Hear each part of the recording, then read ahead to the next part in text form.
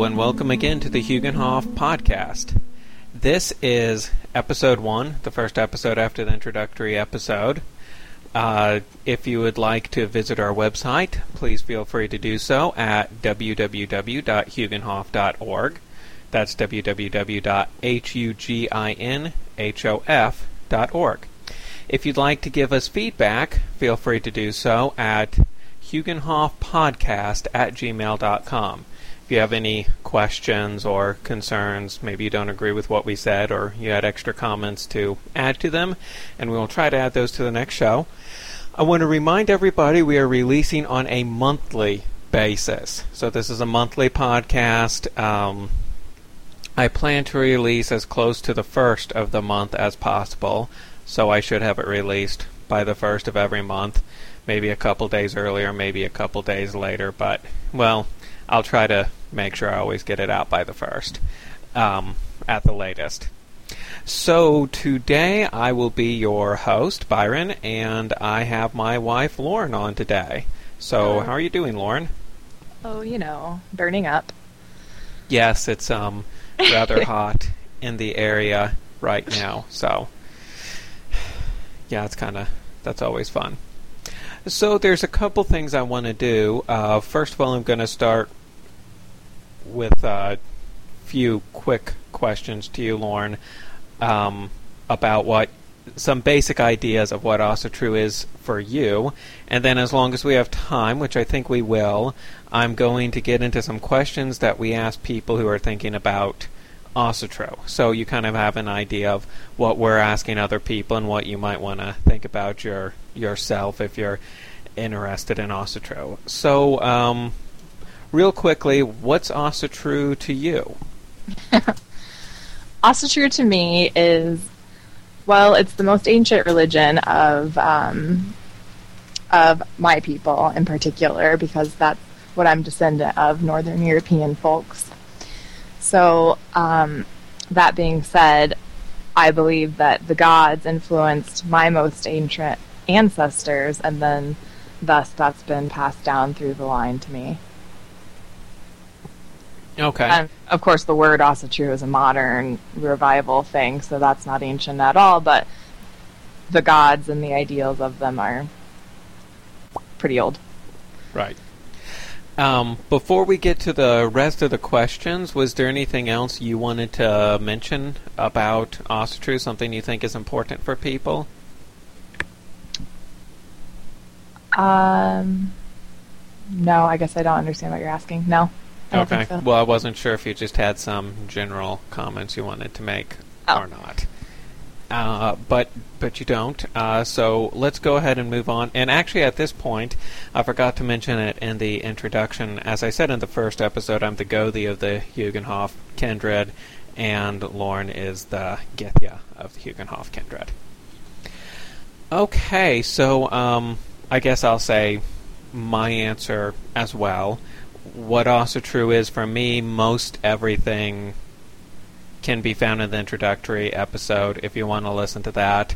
But just like Lauren said, it's the most ancient ancestral religion. I mean, these are the gods that started our people on the path that they're on today. And I think there's a lot of things to learn from Asatru, a lot of stories that we can learn and grow from by trying to understand the myths. I also think that these gods you can commune with, you can ask them for help, ask them for advice, stuff like that.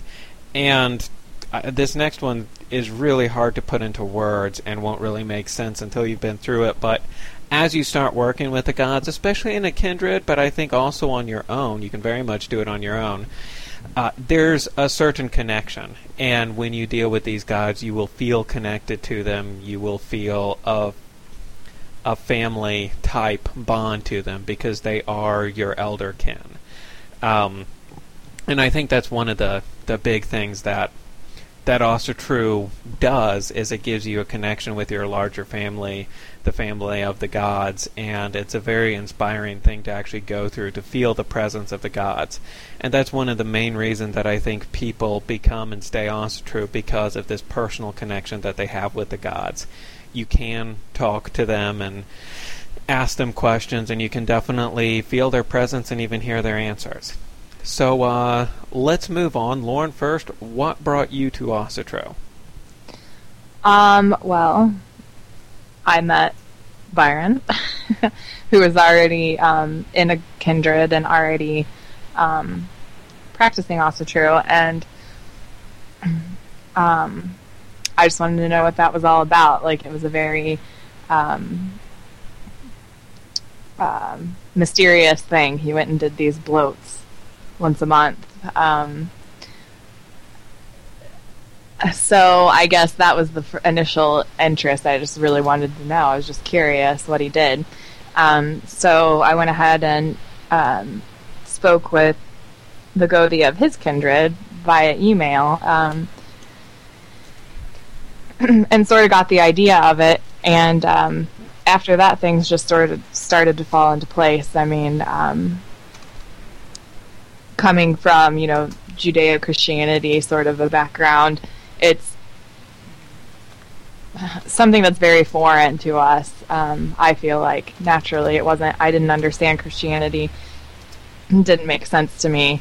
I wasn't part of the church because those ideals didn't fit with my ideals about life. So that fit initially, and then actually going to those bloats at that kindred and feeling the gods for the first time, it, like Byron said, it's something that doesn't really make sense when you just talk about it, but it is an experience that you'll eventually have where you know that the gods are speaking to you, and they're speaking to you because you are theoretically their descendants. So, well, maybe not exactly theoretically, sort of physically. So I guess that's how I came to Asatru. Okay, very good. And I guess what brought me to Asatru is, originally I was Christian, like most people in America. And I did try to learn it. My dad was Christian, and obviously I guess it's not obvious, but I did respect him a lot. So I tried to understand it, and I studied it and everything. And there were a lot of the morals that I didn't like, and a few things didn't make sense. And most importantly, I don't think I ever had like a personal connection to anything. So I sort of moved away from Christianity and decided it didn't feel real. It wasn't. There was nothing keeping me there, and of course I didn't agree with a lot of their morality, especially the ones about how you need to submit to something else. Something I said, I think, in the first episode, or the introductory episode, was we do not bow to our gods. They're supposed to be our equals. They want us to be strong. And that resonated with me, and it wasn't in Christianity. So after I moved away from that, I moved into studying Buddhism for a while. And there's a lot of things in there that made a lot of sense. But again, there is no personal connection to anything. I mean, Buddhism is, in a lot of ways, more a philosophy than a religion. So even though I liked some of their practices, I liked a lot of what they were saying, there was really no connection to deity, and I thought that there was a deity. I just thought that was the case. So later, my brother actually gave me some books on Wiccan, because he was interested in that, and I thought that looked kind of neat. I mean, there's some interesting stuff with gods, and everything else kind of made sense. I never became Wiccan, but I studied Wiccan for a few years, and it just didn't really seem real.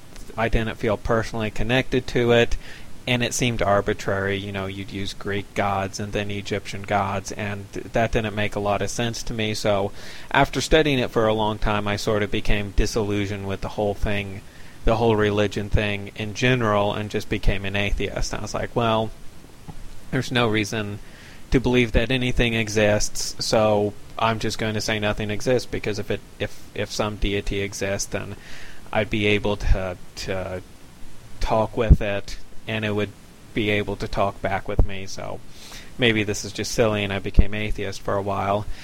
And then my brother actually introduced me again to Asatru, and I decided, especially being an atheist, you don't have a lot to lose. I was like, well, I can look into anything once, I supposed.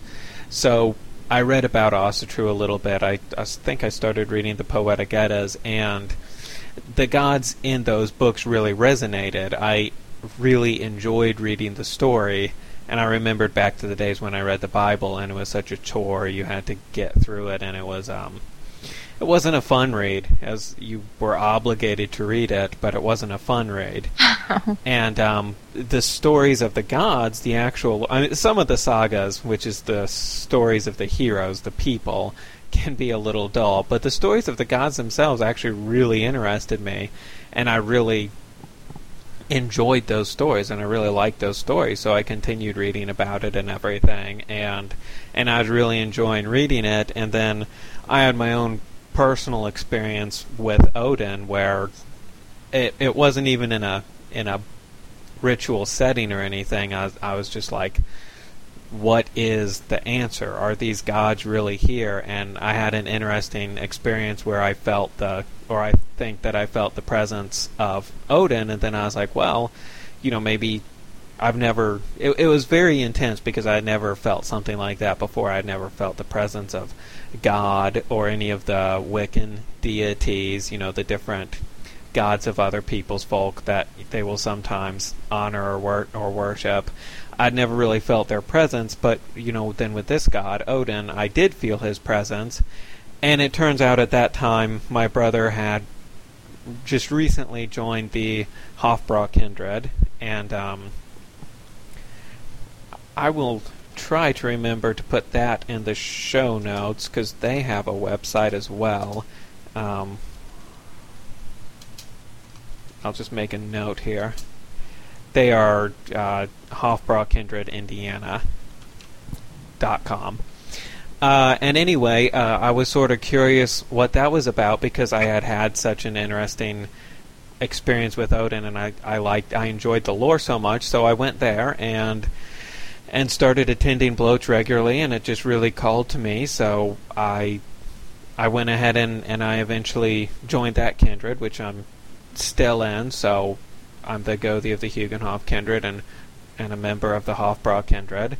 So it just really made a lot of sense to me, and the things that our Gothi said made sense. And when we had rituals, I felt the presence of the gods, which is one of the biggest things I think about Asatru. Is it's something real and verifiable in the sense that you will have a personal gnosis, you will have a personal understanding of the gods, you will feel their presence. And, I mean, if that doesn't happen, I could hardly even tell someone to be Asatru. If after 6 months of going to Bloat you've never felt the presence of the gods, I couldn't in good faith tell someone to keep doing that, because that's kind of what it's all about. It's really having a real connection with these gods. But after I joined the Hofbra kindred, that absolutely happened, and that's what led me to Asatru and had me stay in Asatru. And Lauren, if you ever want to make comments, just jump right in there. Okay, so I guess we'll move on for a little bit. We're going to discuss 3 things: Loki, giant, and foreign god. So let's go ahead and start with Loki. And what I mean by that, as you read the lore, and I would start with the Poetic Eddas and the Elder Eddas. Poetic Eddas by Snorri Sturluson and the Saemund's Eddas are good to read. So there's 2 Eddas. One thing that comes up in the lore a lot is Loki. Loki was originally a friend of the gods, and he actually helped a lot of good things happen for the gods, but at some point in time he betrayed the gods, and he was ultimately responsible for killing Balder, and he insulted the gods. And for whatever reason, and this would be a whole different podcast that we'd get into this, Loki betrayed the gods, and they ended up binding him to the center of the world for his betrayal. The reason I bring this up is because in most kindreds, and definitely in my kindred, we do not think that it is appropriate to honor Loki in any way. We admit that in the past he was a friend of the gods and even Odin's blood brother. In the past, he was absolutely central for certain things to happen, and we are glad that the things that he was involved in did happen. The good things he was involved in did happen. He helped build the wall around Asgard, for example. And we're absolutely glad that that happened. Nonetheless, he made the decision to turn away from the gods and to betray the gods, and ultimately he wants to destroy the gods. So we do not honor Loki at our bloats, and that is one way that if someone came to our bloat and did honor Loki, they would be asked to leave. Lauren, what are your thoughts on Loki? Well, the thing about Loki is that, like you said, he's the enemy of the gods. So it's similar to, I guess, if you had a really good friend and that friend had a mutual friend of yours that did something very bad to the other friend and betrayed them in a very deep, meaningful way, you wouldn't look kindly at that friend anymore either, and you would probably shy away from being that friend as well anymore. So when you come to bloat, you're making a sacred place for the gods. So to invoke someone like Loki, although he used to be a friend of the gods and a blood brother of Odin, he's no longer there anymore. So it's an inappropriate place. It's like if you invited your friend over and then invited their enemy over too. So yeah, I guess that's how I feel about it. You wouldn't want to invoke Loki or bring him into a sacred space because he's betrayed the gods in a very deep way. Okay. Let's go ahead and move on to giants, which is sort of related. The giants are the enemy of the gods, and they always have been. Again, going deeply into the giants could be its own podcast, so I won't do that here. I'll leave it at the giants seem to me to be stagnant forces, things that don't want the world to change. I mean, we realize the world is in constant flux. There's a balance between chaos and order.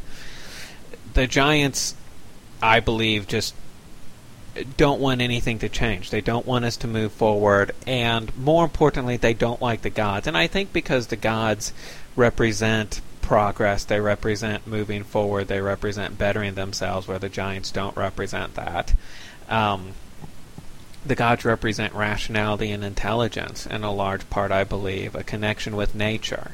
And the giants represent none of that stuff. I mean, they live in the cold realm of Jotunheim. They want everything to freeze and stop moving. So, again, without getting too deep into who the giants are the enemies of the gods. The gods and the giants are at war and have been since the beginning of time, really. The giants always try to kill the gods. The gods kill the giants. The giants don't really particularly care for people either. Thor is one of the biggest protector of people because he kills the giants. So the giants are the sworn enemy of the gods. So on one hand, we realize intellectually and personally that there is a balance between the giants and the gods. There is going to always be a fight between the giants and the gods, and we can even say that conflict is useful and necessary. However, again, we are on the side of the gods, so it is inappropriate for us to honor the giants at bloat. Just like with Loki, it's inappropriate for us to worship the giants. It's not okay to hail giants. It's not okay to even work with giants. And it's the same thing if someone hailed a giant at our bloat, we would ask them to leave, because the giants, again, are the enemies of the god, the sworn enemies of the gods. So we do not worship giants. I also don't care for what they stand for, even though I understand it's necessary in some senses. It's still not what I stand for. It's not what I want, so we do not honor giants. Lauren, thoughts on giants? Yeah, well, I think you said it pretty well.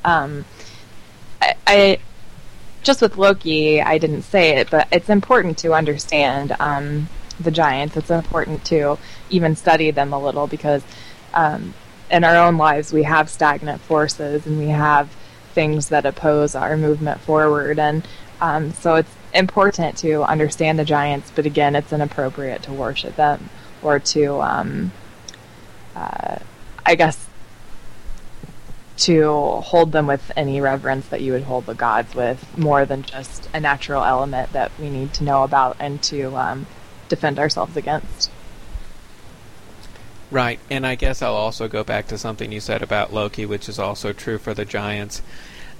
We are inviting the gods to stand with us at something like Bloat. Just like you don't invite Loki because he's the enemy of who you're inviting, you don't invite the giants because they're the enemy. You know, if you had your best friend over, you wouldn't also invite their worst enemy. That just wouldn't be polite.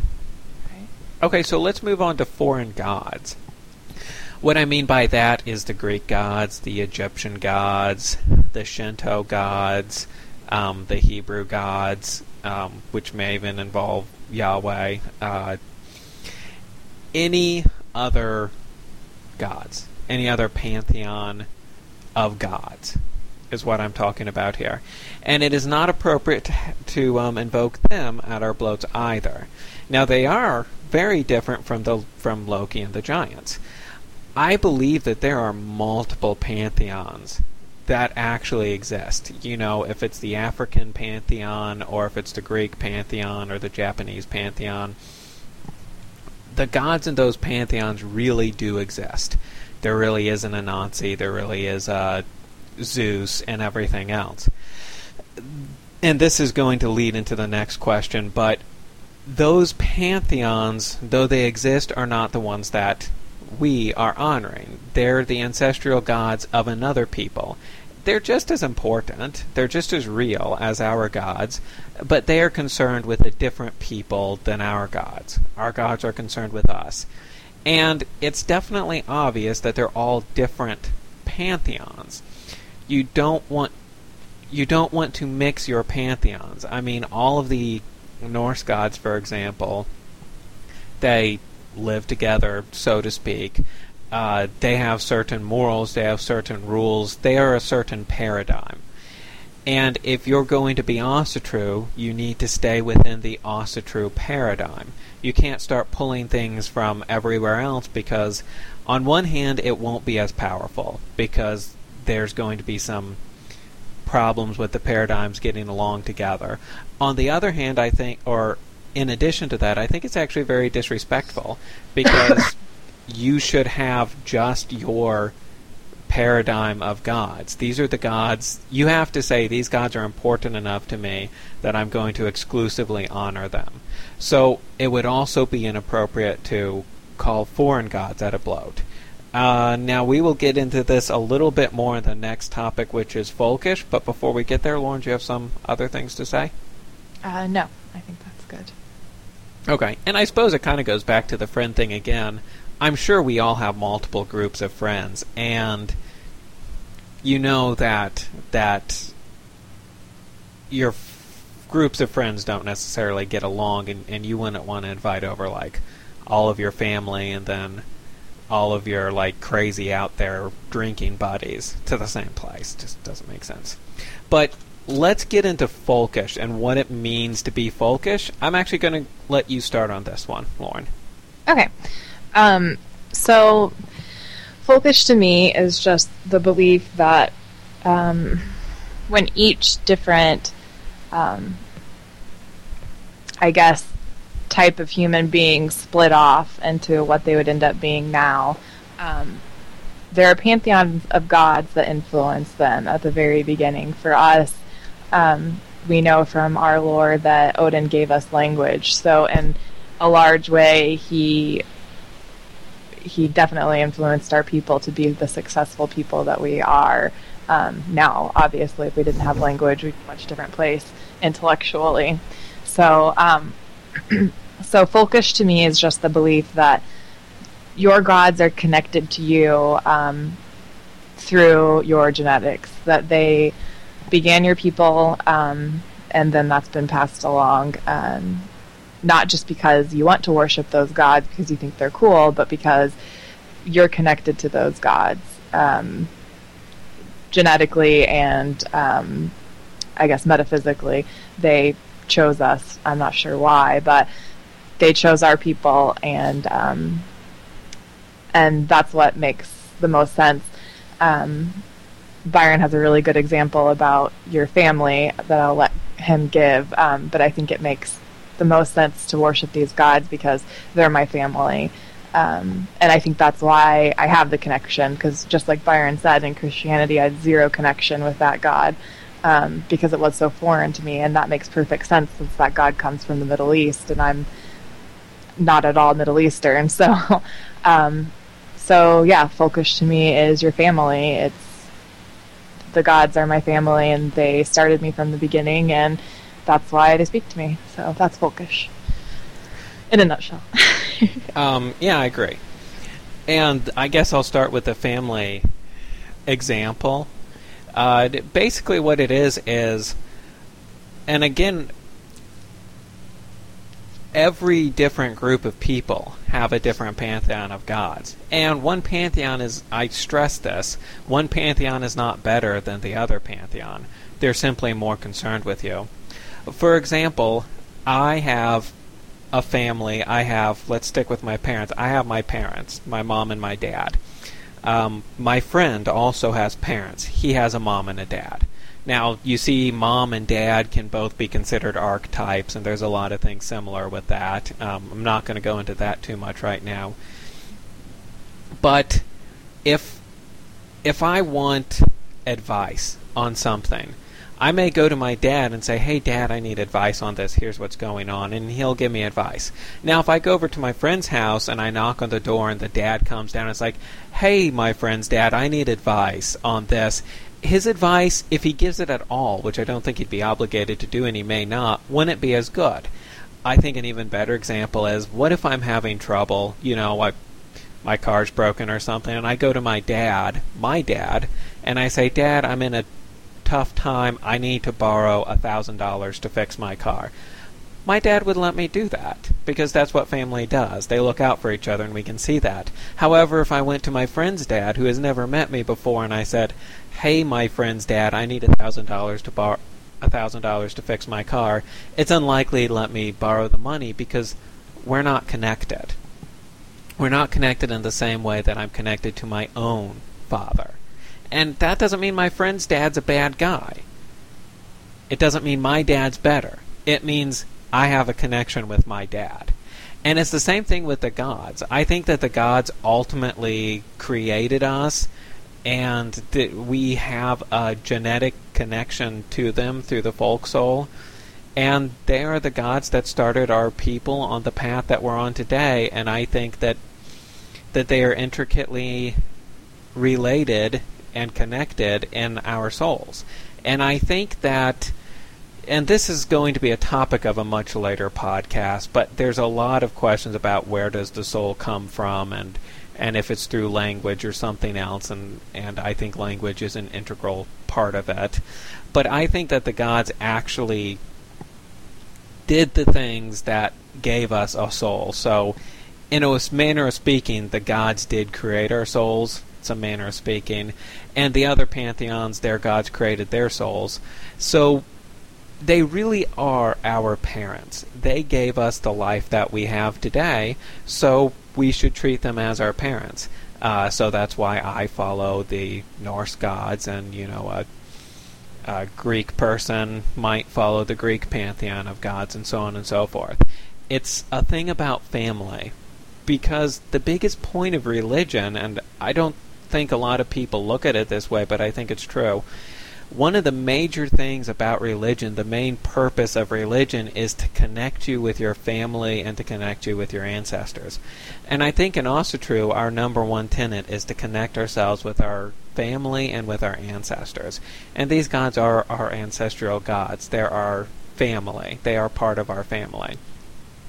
So that's kind of folkish in a nutshell for me. It's all about going back to your family, and these gods are your family.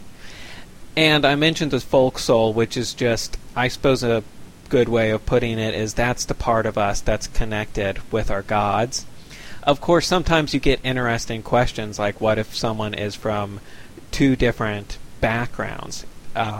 If let's say their mother was Jewish and their father was German, then would that person go with some sort of Hebrew pantheon, or would they, or something like Judaism or Christianity, or would they be more appropriate to go with Asatru?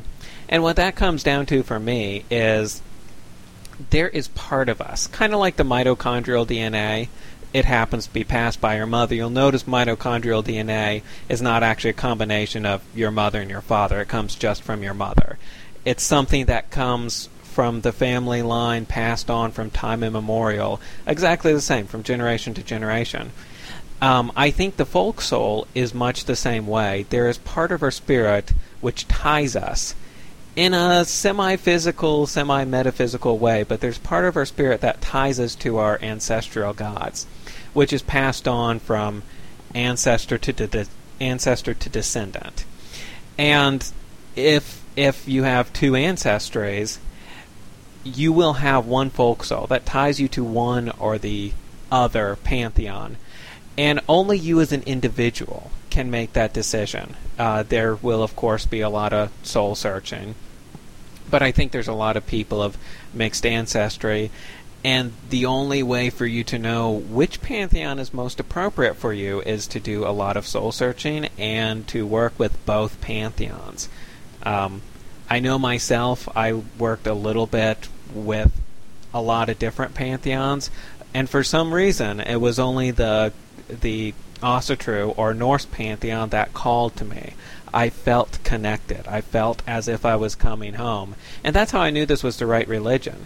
And I think everybody needs to do that. If you've got Japanese ancestry, you should work with Shinto and you should work with Asatru and see, if you had Japanese and Swedish, let's say, you could work with Shinto and work with Asatru. One will call to you. One will feel right. It will feel like you belong. It'll feel like you're coming home. And that's how you know which folk soul you have. Any other comments on folkish, honey? No, I Lauren? There. Married, probably shouldn't call her honey in the podcast, though. Sorry. Sorry, listeners. All three of you. No, go ahead. No, I don't think I had anything to add there. I think that you covered it just fine. Okay. All right. Well, let's go ahead and continue.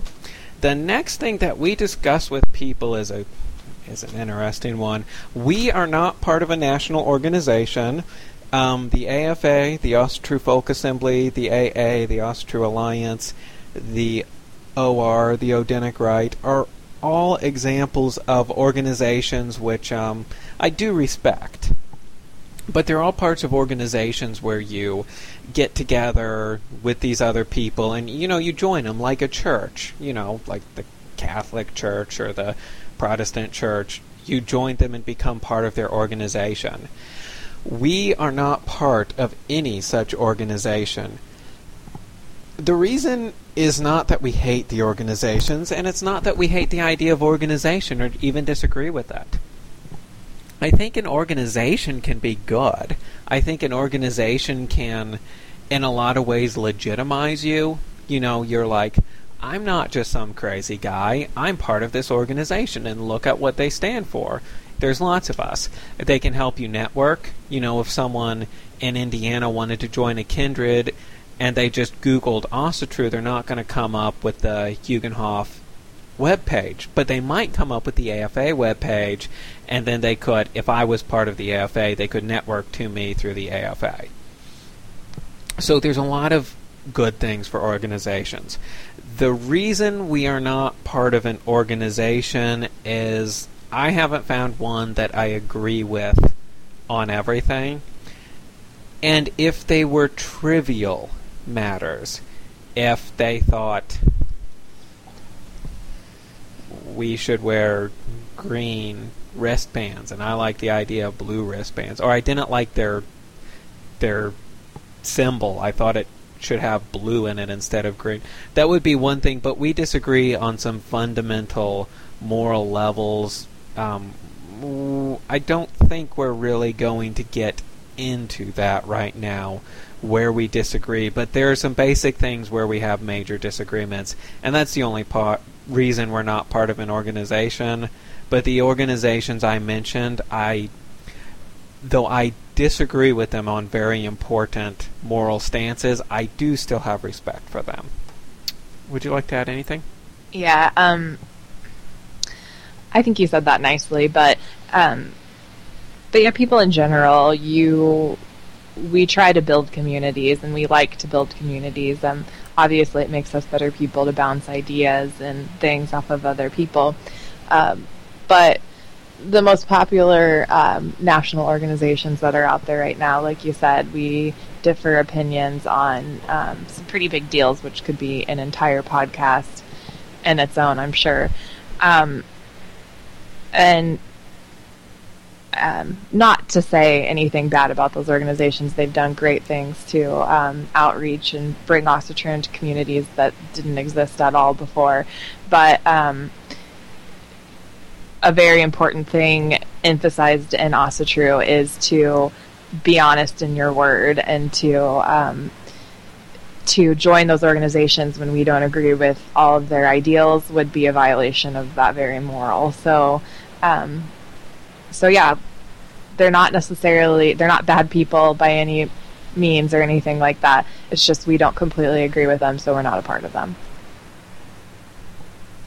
That's all I got to say. Okay. Let's move on, and I'll start with you. This is a really interesting one, and another thing in Asatru is there's a lot of freedom. I think freedom is very stressed. I mean, a lot of even the American law today is based off Anglo-Saxon common law, and obviously those people would originally anyway be Asatru, which is a good thing. It lets us make up our own minds about things. It also leads to lots of different opinions. This particular question could be a podcast in and of itself. So we won't go into great detail, but we will touch the surface of it. So, Lauren, what are gods to you? Like in a general, like what's deity sort of a question, or like what yes. are God? Okay. So, oh, geez. That's a can of worms. Mm-hmm. So, I believe that, I guess, the universe is made up of many different parts. And there's obviously not obvious, but in my belief, there's the spiritual world, one that's unlike ours in certain ways. And in that plane, the beings that exist are the gods. In our mythology, we have a whole, explanation of our tree of different parts of the universe. So I guess really just very basically, the gods are beings that exist in this other universe that's different than ours in ways, but clearly there are some similarities since they were interested in us and they're able to teach us things. But yeah, I guess very simply, they're just beings in another universe on a different plane of existence than us. And like you said earlier, our gods aren't superior to us. They live in another plane. They know things more than us, I would say, and differently than us. So in that way, we show respect to them because they built who we are. But in very many ways, they're just like us. and that's, I guess, how we're able to learn from them, because if they were very foreign, then it would be hard to gain anything from them. So yeah, I agree. That's a good way to put it. And yeah, I've said that I don't think the gods are quote-unquote better than us, and I think this is true for all pantheons. The spiritual realm and the physical realm are very connected and in many ways very much the same. I do believe, and I think you'd agree with me, that the gods are wiser than us. They have been around a lot longer than we have. So in a lot of ways they're going to be stronger, and they're definitely going to be wiser in a lot of ways. Is that fair? yeah, well, I mean, it's just like an older, wise woman or wise man. You wouldn't necessarily kiss their feet because they're somehow greater and better than you, but you would certainly respect the knowledge that they want to share with you, because they can help you in ways since they've been around longer. Yeah, and it kind of goes back to my parent analogy. You don't think your dad's superior to you. You don't worship him.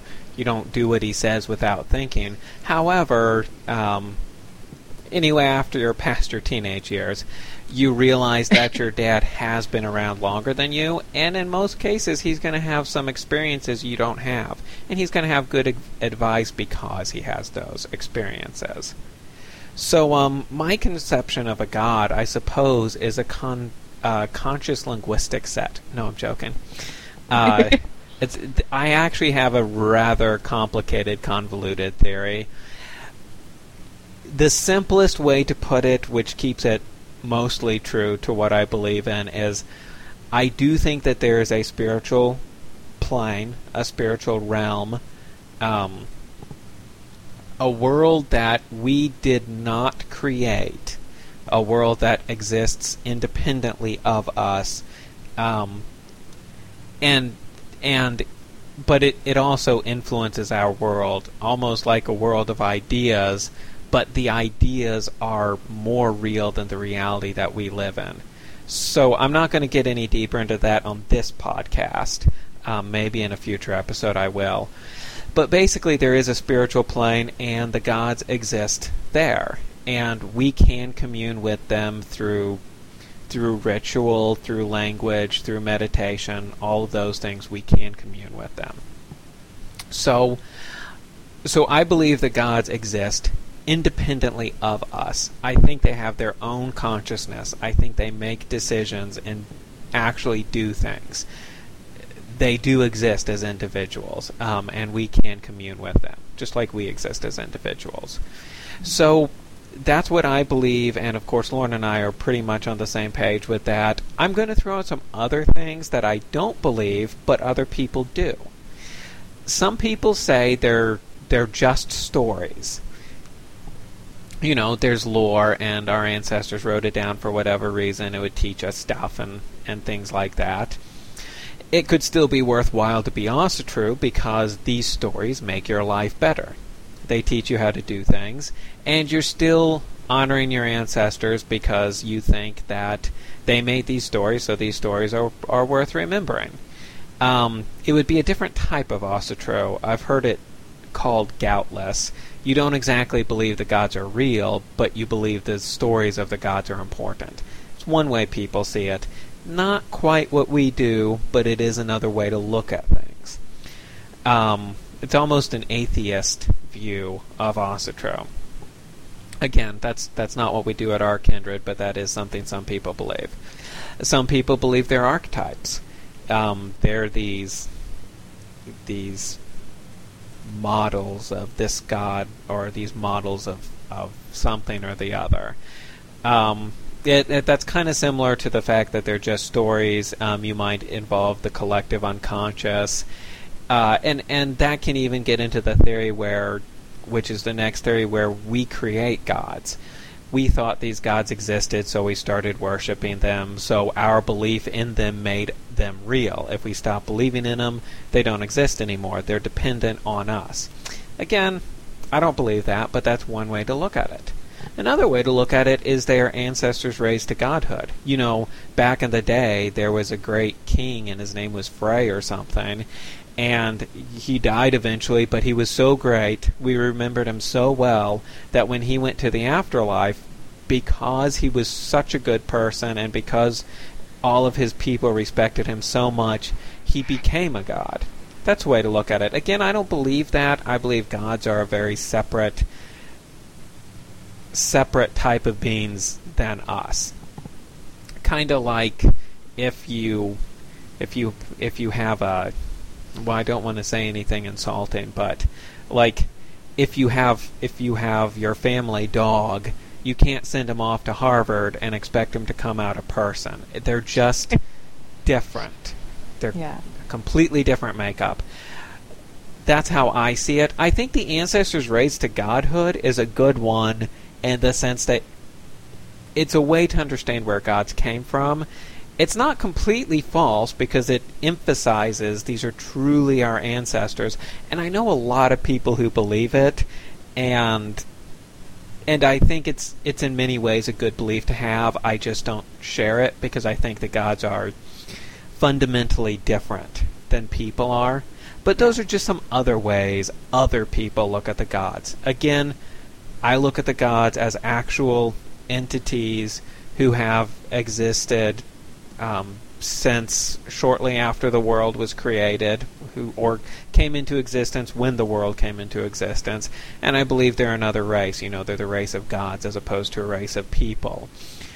They are still our ancestors, though. They still did give birth to our people, but they're different than us in some ways, too. The most important thing for me, though, is to know that the gods exist. They have their own will.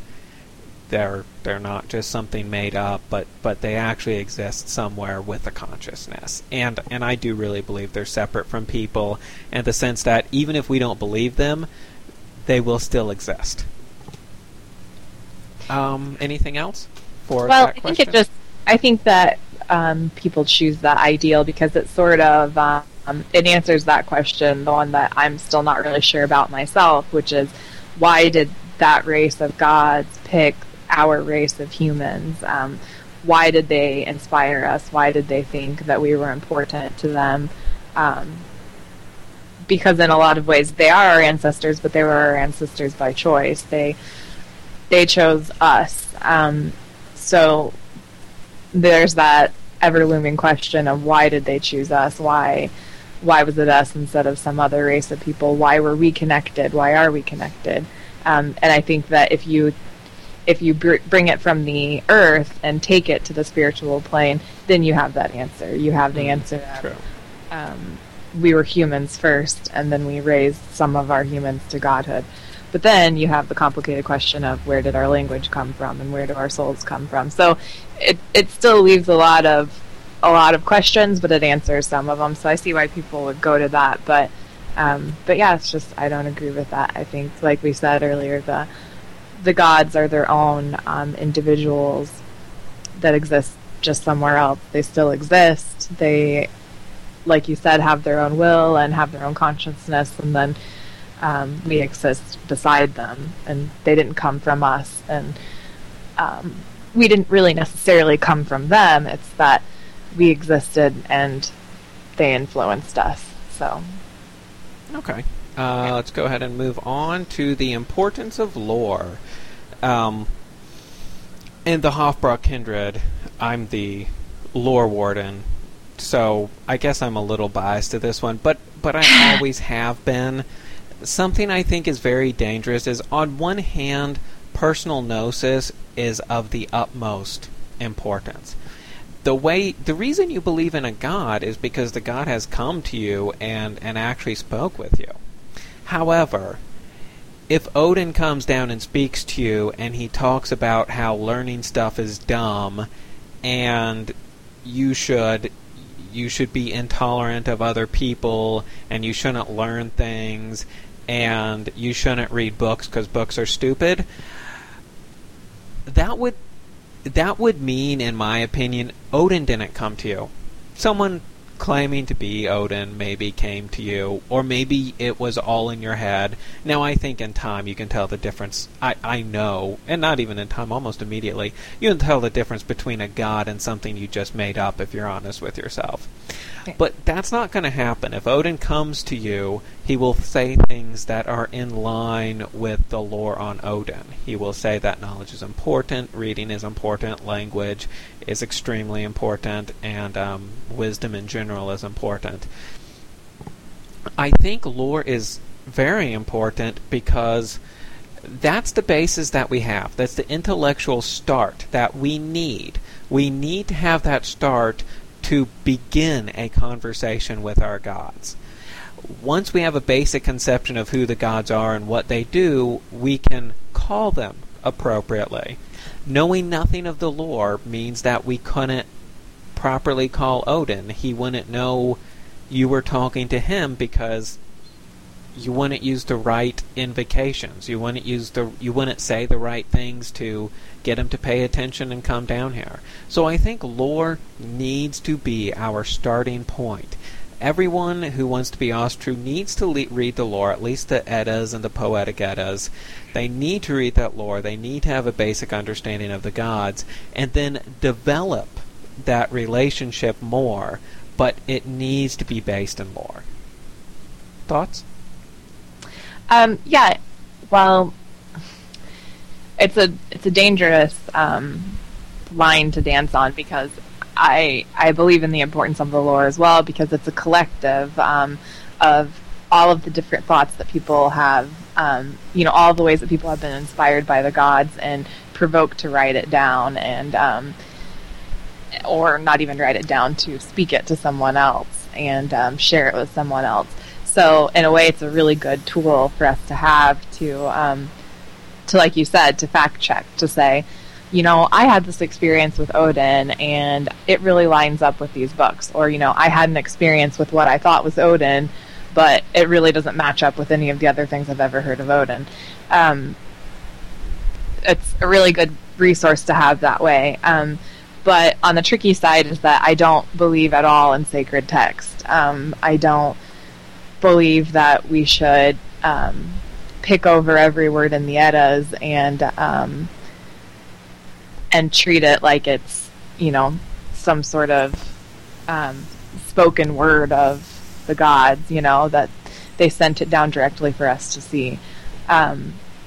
Obviously it was said and passed on and then written and rewritten and translated again, and there are lots of ways that they have been manipulated through the ages, and the way that they have been changed and misinterpreted. So they're a really good tool, a really good way to fact check, and a really good way to think, to begin thinking about the gods. But in the same way, it's not a dogma. It's not a necessary rule book. It's just a good tool to have.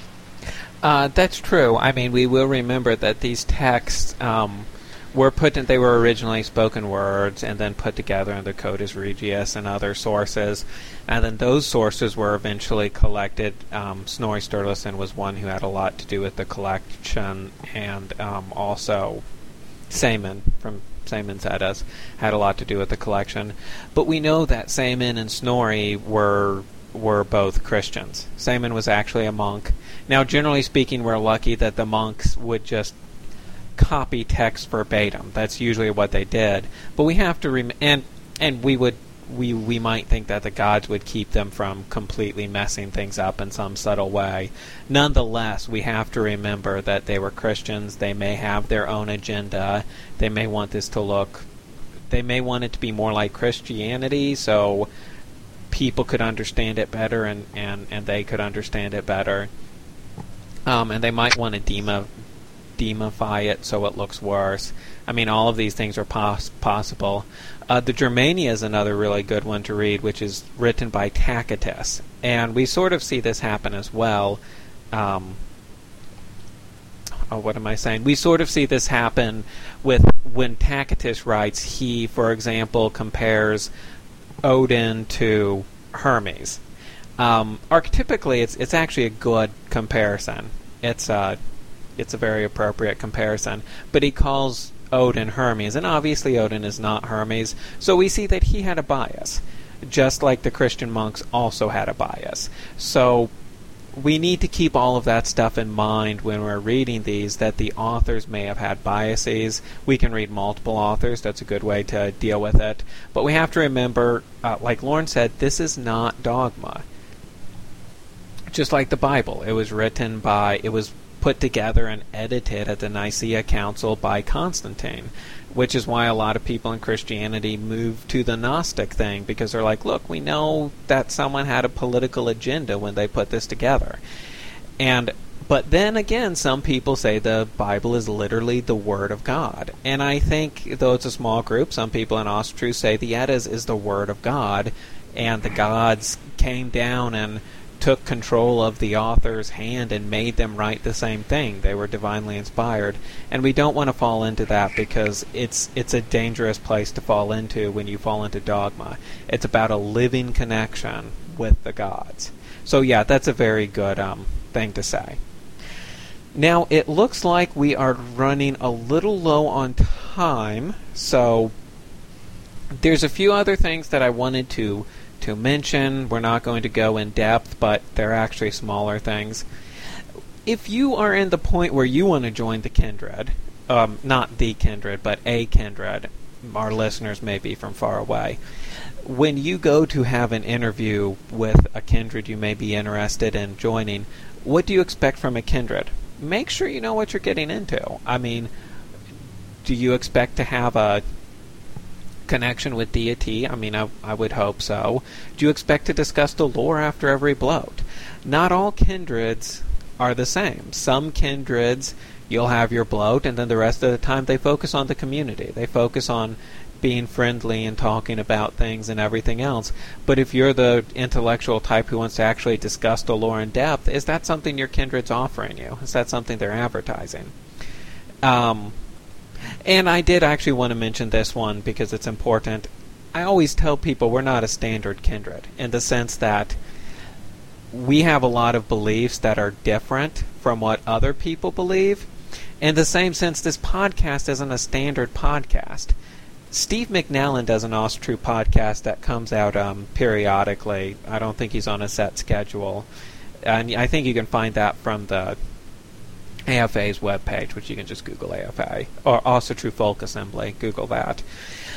That might be something that more people believed in.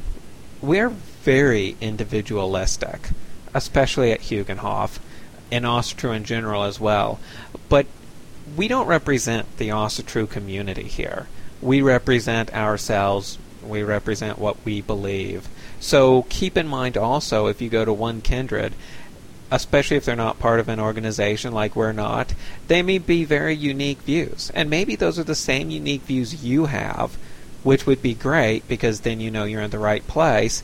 But also, there's not a standard Austrian version of things. It's not like the Catholic Church, where every Catholic Church believes the same things and does the same things and reads from the same book. We don't have that in Austria, because, especially for me, it's very much about a personal connection to the gods. So I did want to say that. Just because I say something on this podcast, or any of my guests, does not mean that reflects what the rest of the Austria community believes in.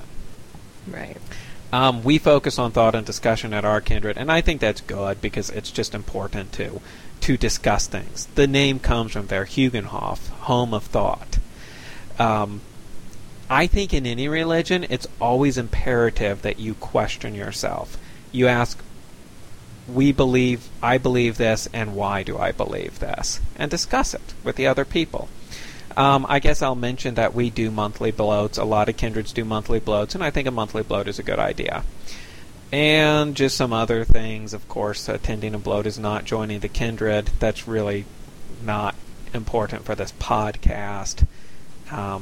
And something that I do always like doing, and especially this is important if you're starting your own kindred somewhere, when you interview people, I think it's a good idea to, go through all of this, have this discussion, and then say, okay, think about this. Give it a week. Give it a week to germinate in your brain. See what you think, and then email me. Because one thing that you never want to do is coerce people into joining your religion, because maybe it's not for them. Maybe they don't want to join.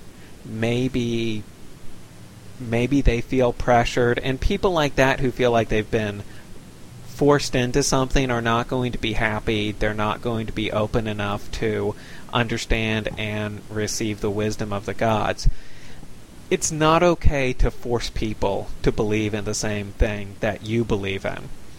And I don't think it's your job, and I don't think the gods want us to go convert everybody. I think that they want us to inform people. And if those people choose to join your kindred or any kindred, that's their decision. But it has to be a personal decision, because religion is very personal, and you always need to make it a personal decision, that you come to those conclusions on your own, uncoerced by other people. Well, that takes care of it for our topic, so I'll take a moment for some final thoughts. Lauren, do you have anything you'd like to mention before we wrap up for today? No, I guess just your final thought, like you said there, you got to shop around like anything else. You got to find your right fit and the types of people that you feel comfortable with, and the structure of a kindred that you were looking for. So, like anything else, it's probably not a one-stop shop. You probably need to talk to many different people and go to many different places to find out what's exactly right for you. Okay. This is a little off topic, but I mentioned Hofbräu Kindred earlier in the podcast. I would just like to hail Hofbräu Kindred, mention that we really appreciate all the support that we got from them, and we couldn't do any of this, the podcast, the website, or the Kindred, without the help and encouragement of Hofbräu Kindred. So thank you to Hofbräu Kindred, to John and Sharon, Chris, Nick, and Selena, our kinsmen. We really appreciate everything Hofbräu Kindred has given us. That said, if you had any questions, please email me at hugenhofpodcast@gmail.com. That's all one word. Feel free to check out our website at www.hugenhof.org. And there can be comments, thoughts, even ideas for future podcasts. We're always curious in what our listeners want to hear about, so feel free to send us email that way. And thank you for listening. Hail the Aesir and the Vanir. Hail Asatru. Frahale. Frahale.